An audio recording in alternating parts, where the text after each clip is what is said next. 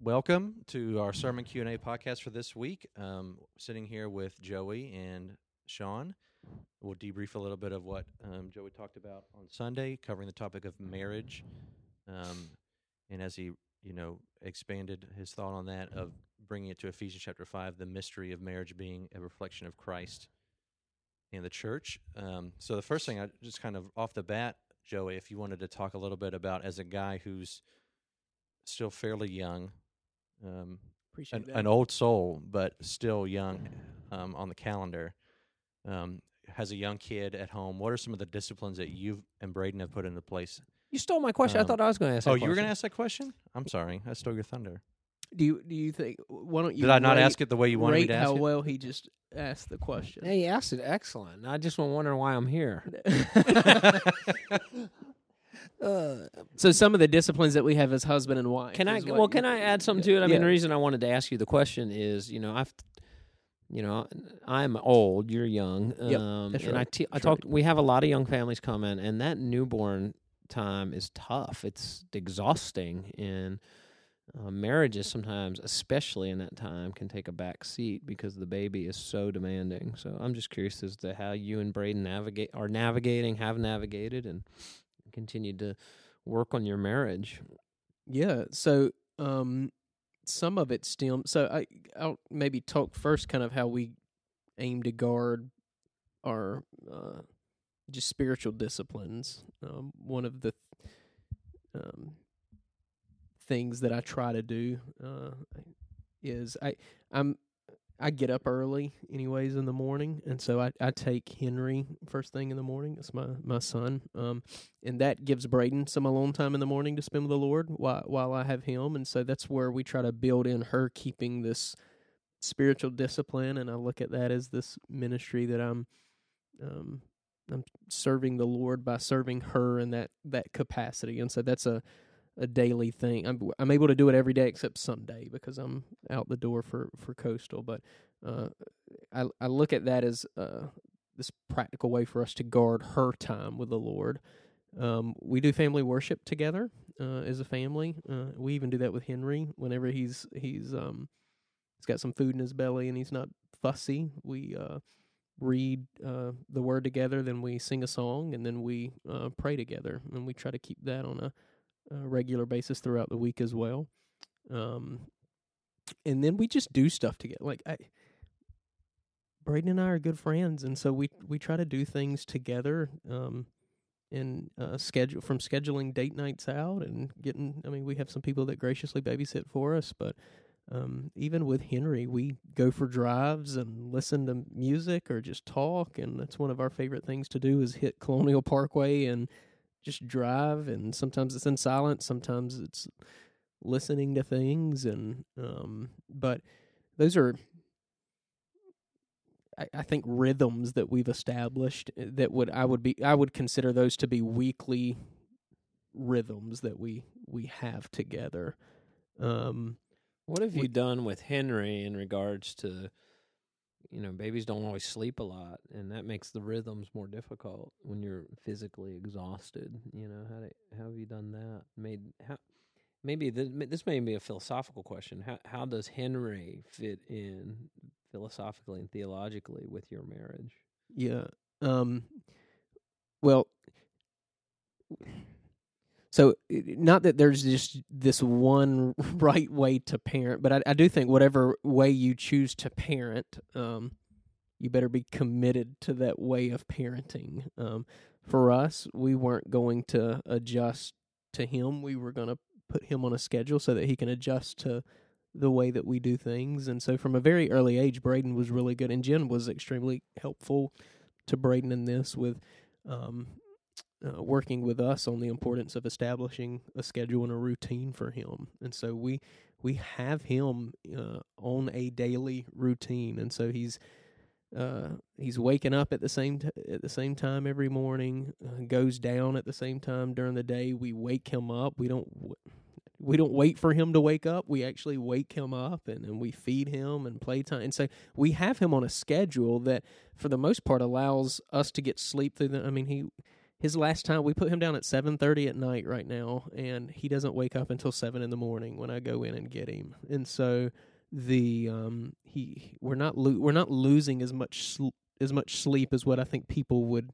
I thought you got up at 5 a.m. Would think. You just blew out of the water how early. I do. I get Joey's up been earlier up for 2 than hours that. at that point. Yeah, I get up early. Man, Joey, you're it's so not that I'm disciplined. 5:30. 5:30 is my That is early. my time. But if I don't get up at 5:30, then I don't get to spend time with the Lord, Right. because then the day gets away from me. But we just have him in a schedule so that it's good for him, for us to have time together as husband Absolutely. and wife. And so we've seen marriages fall apart when you become a slave to your child, and when they begin to dig, and they will, because they're sinful and selfish. And so we've worked really hard to make him fit into our routine and our lives, and we know that in the end it's better for him,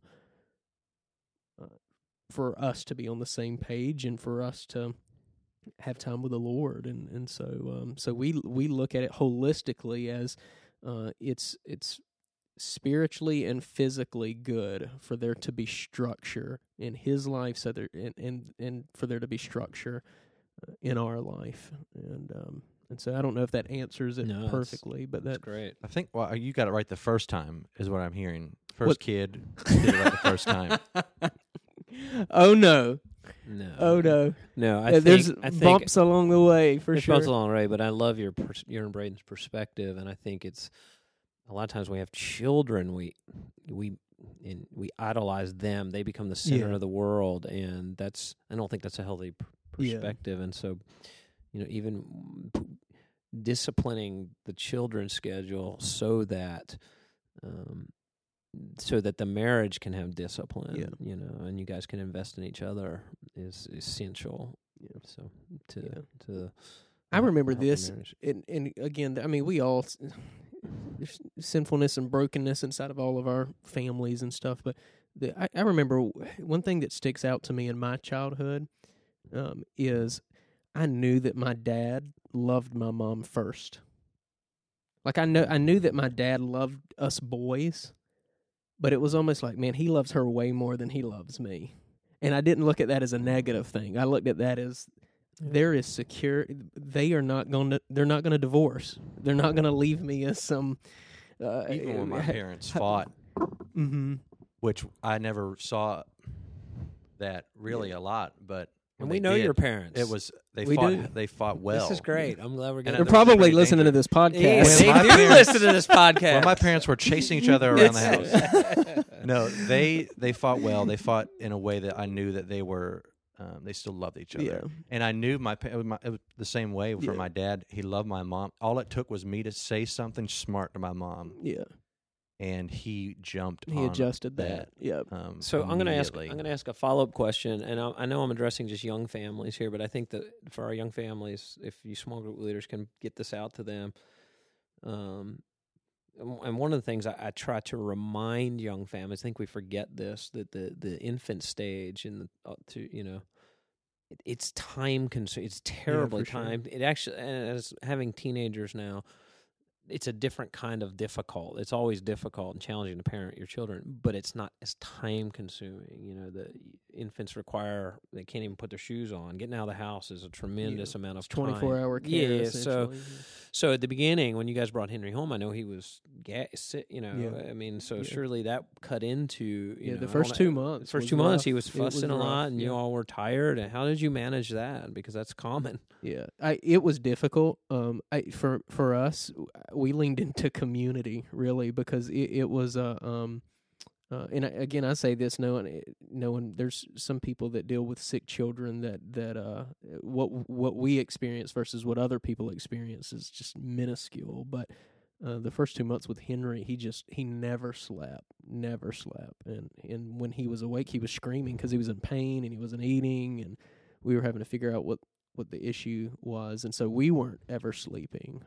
And so the piece that kept us grounded was we had God-centered relationships with other people that I knew that I could talk to people like you. I had friends, brothers in the Lord, that I could talk to about it, that could love on me, speak into it. Braden had some women in her life that were able to do that, and so that helped keep us grounded and help us to understand that it was temporary and it was a season, which was a big thing for us. The big piece for us was leaning into God-centered community was a huge support, and so where people I think could tend to isolate themselves in a difficult spot like that, we really needed to lean into people, and I'm thankful that we were able to lean into people. Otherwise, that would have been a lot more difficult. Which I think that's a discipline that you and Braden had in place already to begin with. Yeah. So it's easier to have that community when you've already established that as we're going to make being engaged in a local church. It's the importance of the local church. I mean, that's the times where you really need to have people in. Again, there's people that go through things that are way more serious than that, and thankfully Henry's healthy and all that good stuff. But I do think we need to learn to press into the right people in times where it feels like our lives are kind of spiraling, and that was a big. It was a big adjustment for Braden and I. I mean, I'm. Had my first kid at 30, and which I know there's some people that have kids later than that, but for me that was I've gotten used to a way of life and a certain rhythm and sleep and disciplines and all. I'm used to a certain way, and Henry rocked that right out of the gate, and I know he did that with Braden too. And so the unique piece I think for me was Braden's recovering from having kid number one. Your wife is going through a bunch of changes as well, and then you got you're a dad for the first time, and so there was just a lot of moving pieces, a lot of newness all the way around. And if I didn't have people that had been there, done that, able to speak into that for me, it would have been a lot more challenging than it was. Right. And then back to marriage, everybody in every stage of life has life throwing things at you, right? So the reason I was asking specifically to you, we always have to fight to keep the discipline in order to spiritual, as you said in the sermon, we have to connect to the great husband, which is our Savior, Jesus Christ. You have to carve that time out and then carve it out for one another. You can always use excuses. Always. And that's the thing that you can get into the habit really easily of using excuses. Man, we're going to let our spiritual disciplines and some other things fall to the wayside because it's a tough season with a newborn at the house or this or that. That could be, we could easily make that excuse. But then I get past that, and it's, man, he's a toddler, he's rolling around, it's just difficult to find time. There's that excuse. He's a teenager, I'm driving to all these different places to entertain him. There's never going to be a time where conditions are ideal.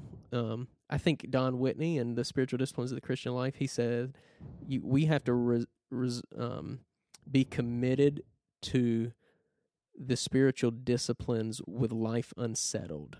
Otherwise, we'll never do it, because there's never going to come a time where our lives aren't unsettled. And so for me, it's helpful to think like that. My life is chaotic. It's always going to be chaotic in a sense. And I don't mean chaotic as like spiraling out of control. It's just busy. Life is always busy. Mm-hmm. You close one door, you open another door, it's busy. And so if I'm not committed to doing whatever it is that the Lord's called me to do in the midst of being busy, I'm never going to do it, because there's never going to be this perfect opportunity for me to do it. Yeah. So, all right, well, good. What's the second question? So I think you covered this well in your sermon when you included the fact that there's the Dominion Commission that we have as Christians. So that brings married people and single people into this. We all have the same job to do. Yeah. So the question here is, since healthy marriages are a part of a healthy church, what can singles do to foster and support those who are married? And I think the heartbeat behind that question is more of, is it a holistic thing? Do singles come along and help make disciples with parents for their children and that kind of thing? So I think, to me, when I hear that question, I think of the broader community of the church. I mean, our marriages are lived out in community, so we should be crossing paths with singles, whether it's singles helping marrieds or married helping singles.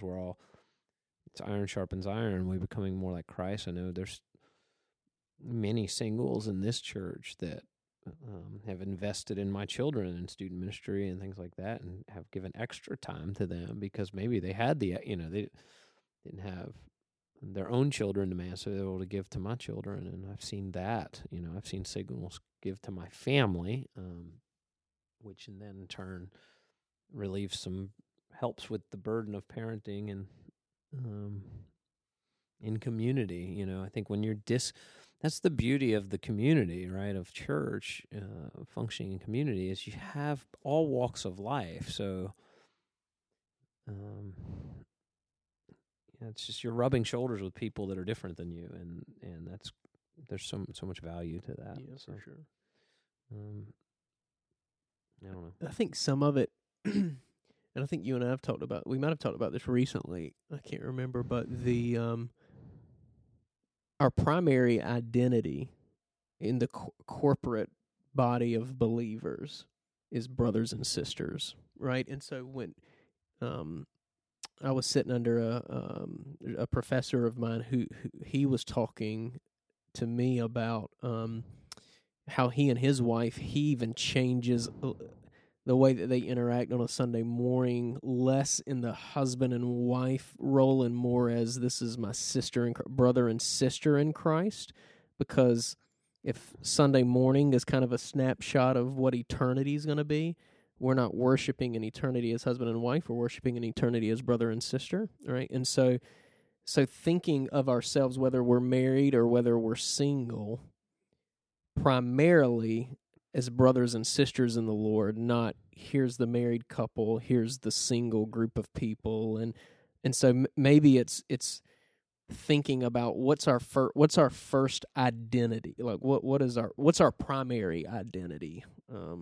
And that's adopted sons and daughters of the Most High King because of the gospel. And I think if we're able to think like that, then that certainly has an impact on the way that we interact with one another within the context of the local church. And so that should eliminate the feeling of being this third wheel, when you're thinking, man, I'm hanging out with my brother and sister right here, not I'm hanging out with Joey and Braden Tomlinson and I'm all by myself. I know you're not all by yourself. You're our sibling in Christ. It's essentially. family. Yeah, and so and as that you can. I think that's the primary way a single should be interacting with a married couple. A married couple should be interacting with a single. Just processing all that out loud. It's just maybe interacting with one another with eternity in mind, and not secondary labels. So I'll use me as an example. If the Lord saves Henry, God willing, and then it comes time for him to profess his faith through believer's baptism. Yeah. And I have the privilege of baptizing him. Yes. I'm baptizing him not as my son, even though he is my son, but I'm baptizing him as my brother in Christ. Yeah. And so that, yes, he's my son. Yes, Brayton's my wife, but he's my brother. She's my. You're functioning under the same lordship of Christ. Yeah, mm-hmm. Yeah. And so maybe we need to spend more time thinking through our position under the lordship of Jesus Christ. And in fact, usually when I do a baptism, I actually say that when I baptize somebody, I'm as your brother in Christ, because even though I'm their pastor, at that moment I feel like we're submitting ourselves to the lordship of Christ, and so I actually use that language when I do baptism. Yeah, that's what I do as well, and that's what even the church I grew up in, they were very intentional about using that familial language there. Yeah. So, well, good. I mean, I have someone who's getting married a little bit older to your sister, to my sister in Christ. Yeah, you hope so.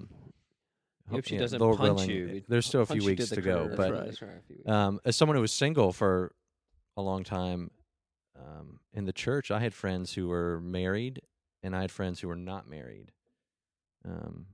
And I was engaged in community with all of them. I think you just kind of need to find people to be around that are diverse in that sense anyway. You need to be around some married people, and you need to watch their marriage and learn from it, and you need to be around single people and labor together, because you got, as singles, you have the gift of time to be able to do more for the church. You just need to have that balance, I think. And I would add, this week's topic lent itself to marriage. I mean, was kind of the preaching calendar. I know Pastor Joey, though, you're passionate about having a high view of singleness, the same high view the Apostle Paul. It's something behind the scenes that probably a lot of people wouldn't have taken from this week's sermon because of its topic. But I know you're very, very passionate about the beauty of being single, as the Apostle Paul gives us. Is you don't have to give attention to pleasing a spouse and cultivating that marriage relationship that once you say I do is commanded. It's part of your sanctification. So, and two, like another piece of it too is, as a single, don't hinder a marriage. Like if you're a single man, you have a friend who's married, don't monopolize his time. Let him be with his wife. Like that's his first and foremost his responsibility. Well, I think if you're a single man, don't be around a married woman. I think that's a great point, Josh, and I think this would be a whole other tangent that I probably don't have time for. But Joey, you kind of hit on the one flesh that Christ and the church is the model. He doesn't have separate bank accounts. We share in his inheritance. That one flesh. When I'm giving premarital counseling, one flesh means it's not girls' night out, boys' night out. I've never really understood that. Like it's you're the leaving part is this is now one flesh. One flesh. I was actually talking to Alistair Geddes this week, and he's like, you guys probably need to start putting on your application for elders and high-level staff positions of, does your spouse have your passwords to cell phones and Facebooks? And, it's something I never put on an application, but I've always talked about intuitively. That's what one flesh is. There's no hidden social media, and, one flesh touches a lot of things. So same thing with singles, and that's a great point. I guess that's where my mind went, Josh, when you were talking. It's a great point. Like guys' night out, it's not that you can never go out with the guys, but that should be less and less. I mean, you have a new priority. Yeah, for sure. That's the beauty of being single. Like you don't have that same priority. When you make that covenant, that earthly marriage covenant under God, your priorities shift, and they're supposed to. And you guys have probably found, and even Josh, even though you're not married, I'm sure being engaged, you're finding this too. And I think it's a healthy thing. Like if you're experiencing something apart from, you with Jen, me with Braden, you with Ashley, you're doing something cool, and they're not there. They're asking you how is it? It's still there's almost like there's this. It's not as much fun. It's not as much fun. I'm like, I wish you were even explaining afterwards. I'm like, you're I'm not like, getting it. Yeah. Like I wish you were. Like it would be. I enjoy things better. I've when tried to Braden's tell Jen with about me. that with the Seahawks. She hates it. I'm like, it's great now Jen, when they win. If it you're would listening be to better. this and you want to be one flesh, She's not listening. Watch Seahawks games. All right, I got to roll. All right, well, that's it, guys. That's how I always end these. I got to roll. can I make Time to a go. quick announcement before Shaun? So, guys, just as a reminder, I've kind of put this out there, and we'll attach it to the email that Josh sends to you guys with the podcast. There's a conference this weekend. If you're able to come, I think you'd be really edified.